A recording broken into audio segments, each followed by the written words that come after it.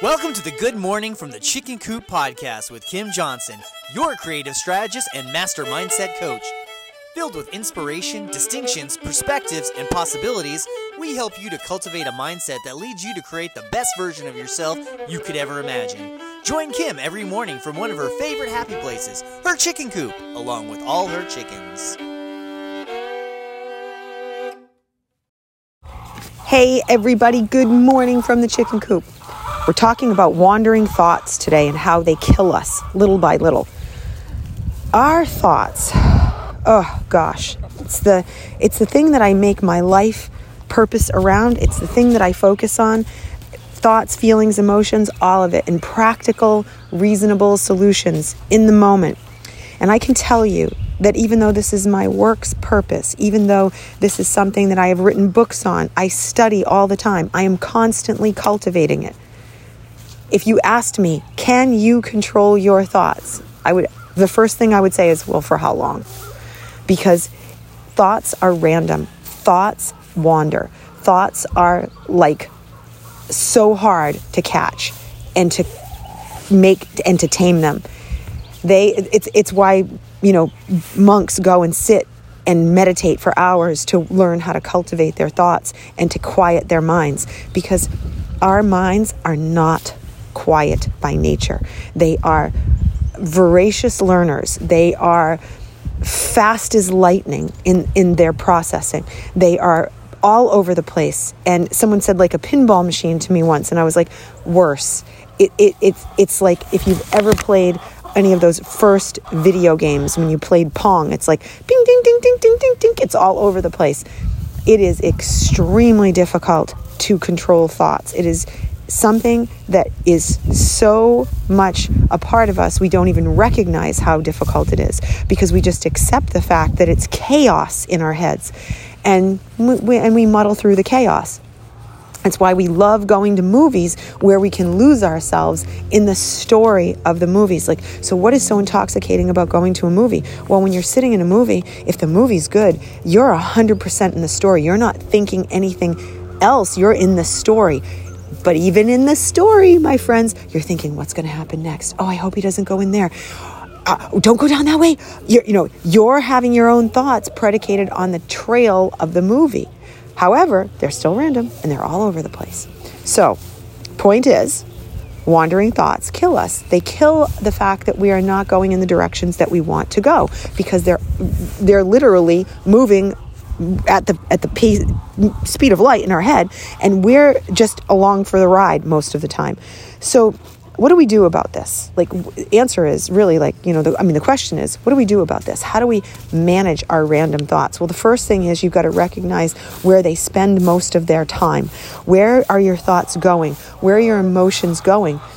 And where are they sucking you down? And where are they lifting you up? It's not just an exercise about the bad stuff. It's about the good stuff too. So when you track them, that's why when I wrote the book, Who's Driving Your Bus? And there's an exercise at the end, the 72-hour challenge. And in that 72-hour challenge, we are supposed to be taking on that outcome of having a very clear 72 hours, 3 different types of days, if you can do it, where maybe it's 2 days during the week and 1 weekend day, or vice versa. And you're tracking, what are my thoughts? What are my emotions? What's showing up? How much am I up? How much am I down? Now, this is a very big exercise because it's somewhat generalized, because you're never going to catch it all. But we usually do a really good job in that net. Even though the holes are pretty big in that net, we catch enough that we understand who's driving the bus for emotions, and we can then figure out how to course correct them. Now, at the same time, those moment-to-moment small thoughts, those things that are just, let me give you an example. It's probably the better way to do it. So if I'm out here and I'm recording in the chicken coop and I'm talking to you guys, I'm on a thought path and I'm totally entrenched in talking to you. Does that mean that my thoughts have absolutely gone away? No, because I'm standing here, they're going in, they're doing their thing with eggs, they're eating breakfast, some of them have already left. And for those of you who follow, I have a golden Polish with puffy feathers on the top of her head, and she doesn't see very well because of those, even though that's how they've been bred.